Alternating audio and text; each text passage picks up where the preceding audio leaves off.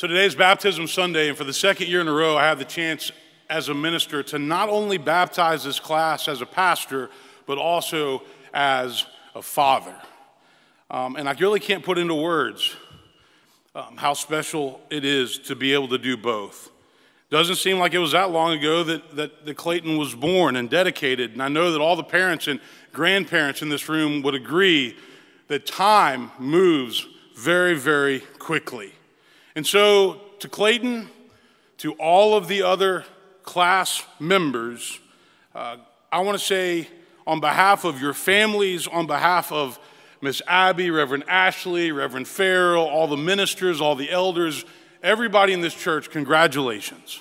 Congratulations on going through the disciples class. Congratulations on being baptized. We are so proud of you, and we are so thankful for all of you, and we can't wait to watch you continue to grow and change in the years to come. Baptism marks a significant decision in our lives. We've made our own decision to follow Jesus Christ. Baptism is the first step on a long road. So today what I'd like to do is take just a few minutes to briefly share some wisdom or some advice with our young people and also with everybody else about what it means to be a Christian. I want to talk to this class honestly about the importance of today and also about what lies ahead in the future. So take this as wisdom, take this as advice. This is heartfelt. These are heartfelt words that I want to share with you this morning. First and foremost, I want you to remember this, and I told you this in the class. The Christian life is about having a personal relationship with God through Jesus Christ. And that relationship is bigger than any denomination, any church, any preacher, or any version of Christianity. And everybody's relationship with Jesus is going to be different. Some Christians get really caught up in theology and creeds and doctrine, fighting over social issues, getting mad at other people, and they often neglect the most important thing, which is knowing Jesus Christ and allowing him to change your heart every single day, to change the way that you think, to change the way that you act. So to be a Christian, we first must understand the nature and the character of Jesus. What did he teach? How did he treat others? What was his life and his ministry all about? What was important to him? What does it mean to bring the kingdom of God to earth as we pray in the Lord's Prayer? Why does forgiveness matter? Why is it so important? Luke tells us that Jesus quotes the prophet Isaiah at the beginning of his ministry when he says, "The Spirit of the Lord is upon me, because he's anointed me to bring good news to the poor, release to the captives, and recovery of sight to the blind, to let the oppressed go free." And so as Christians, the way that we know God is by knowing Christ, and we must nurture that relationship and grow in it every single day. It's a lifelong relationship, and it's the foundation for all other relationships, for marriage, for family, for friendship. The second piece of wisdom that I want to share is that in order to follow Jesus, then we have to do everything in our power, and I mean everything in our power, to live a life that is centered and grounded in love. But love is not as simple as it sounds. You know, last Sunday on Easter, I told you that love always wins, and I believe that, but sometimes we don't feel that way. Paul writes to Romans, "Let love be genuine. Hate what's evil. Hold fast to what is good.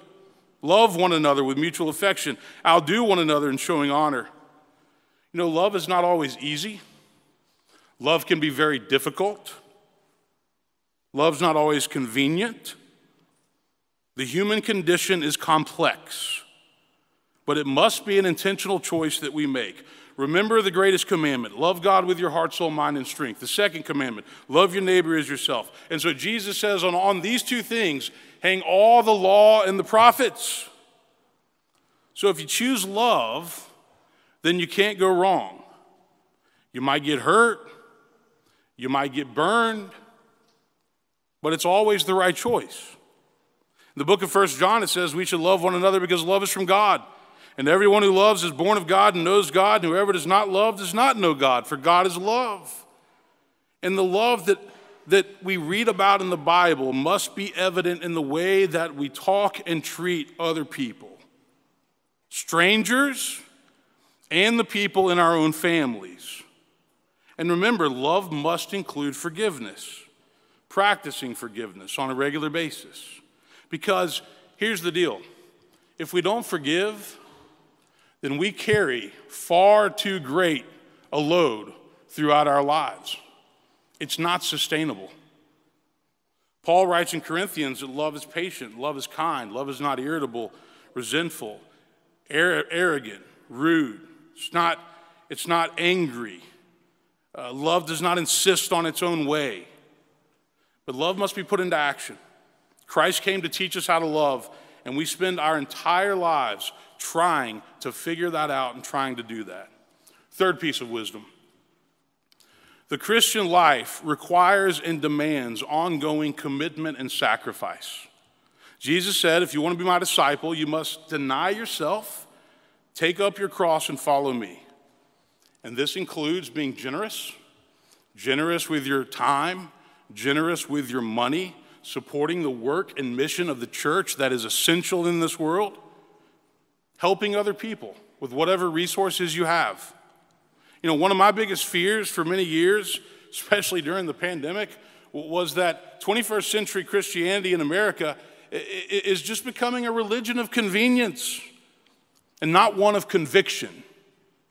It's become a religion that affluent people will squeeze in their schedule whenever time allows, but it will frequently take a back seat to many other things. That's what I fear, because that's what I see. Rapid secularization in this nation is presenting significant challenges to faith. And part of the sacrifice that I'm talking about includes reading your Bible, and you're all going to get Bibles today. Praying every day. Serving others, forgiving others, giving your time, your money, worshiping, being in a small group. These things must be intentional priorities. You can't be a Christian alone. It happens in a community. The baptisms happen in a community. We're here to support and love each other, but for that to happen, we all have to be committed to actively participating in the community. I remember I told you guys this story one Sunday afternoon about the minister that hadn't seen somebody in his church for a long time, so he went to visit him. And the man lived out on a farm outside of town. It was a cold winter day, and so he went out there, and the guy walked in. They're sitting by a big fire, and the minister didn't say anything. And the guy just said, I don't get it. I don't know why I need to go to church. Those people are hypocrites. They say one thing, they do something else. They're not even nice to me half the time. He goes, I pray, I read my Bible. Why do I need to go to church?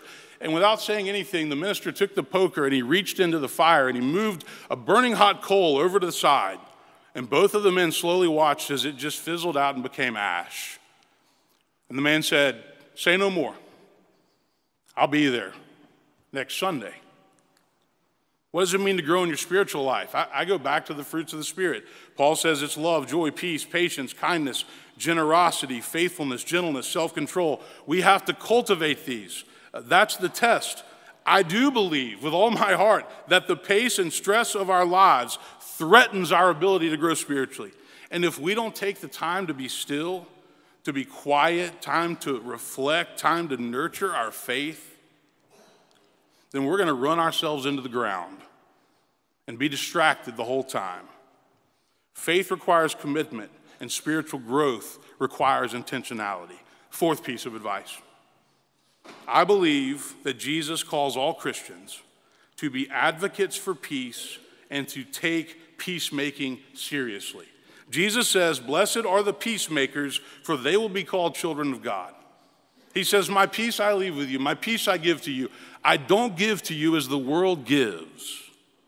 You know, our world, and we know this in this community, is full of anger and hostility and violence and pain. And Jesus calls us to bring peace. How do we bring peace into the world? We tell the truth.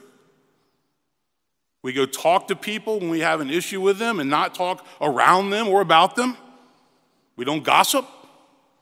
We don't believe everything we hear. We bring people together in a world that always wants to divide them. We work for justice. These are just some of the ways that we work for peace. But the most important thing that we can do to find peace and spread peace is to have peace in our hearts. Because if you don't have peace in your heart, you're not going to be able to spread it to anybody else. We all know that. We've all lived that. Fifth, I believe Jesus calls us to be around people and to serve people that are not like us and that are less fortunate than us. In Galatians, Paul writes, as many of you as were baptized into Christ have clothed yourselves with Christ. There is no longer Jew or Greek. There's no longer slave or free. There's no longer male or female, for all of you are one in Christ Jesus. You see, Jesus pushed the social norms of his day. He associated with people that were considered outcasts and sinners. And he calls us out of our comfort zones to be around and to serve people that are not like us. Jesus said, just as you did it to the least of these, you did it to me. And that's why at this church we have countless mission and outreach projects to serve this community. So maybe it's a Habitat house, maybe it's this next weekend we're going to build these disaster relief houses on our property. You can come and do that. Maybe it's being at Fall Hamilton as a reading buddy. Maybe it's going to Guatemala or Africa. Human beings seem to be drawn to people that are just like us. And so we have to work against that and make sure that we understand the importance of being around all kinds of people. And that takes effort and that takes time. But it's a very important part of being a Christian. It's breaking down barriers of race and class, breaking down barriers of politics and ideology. Everything doesn't have to be political. And serving the least of these is a commandment of Jesus. Lastly, this morning, as I said last Sunday on Easter, the Christian faith involves living our lives with a resurrection mindset, which involves not living in fear and living out the Great Commission. Go and make disciples of all nations, Jesus said. Baptize them in the name of the Father, Son, and the Holy Spirit.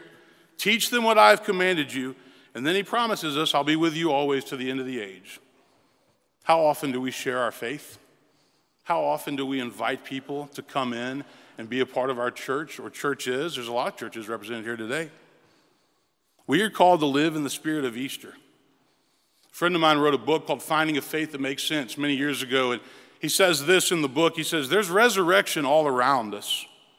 Every day there is resurrection. Daily there are moments when life breaks through. Maybe we can't explain it or predict it or schedule it, but if we have eyes to see and hearts to feel, it's there. The awe, the wonder, the joy. It's in the eyes of someone you love. It's in the human stories of love triumphing over hate.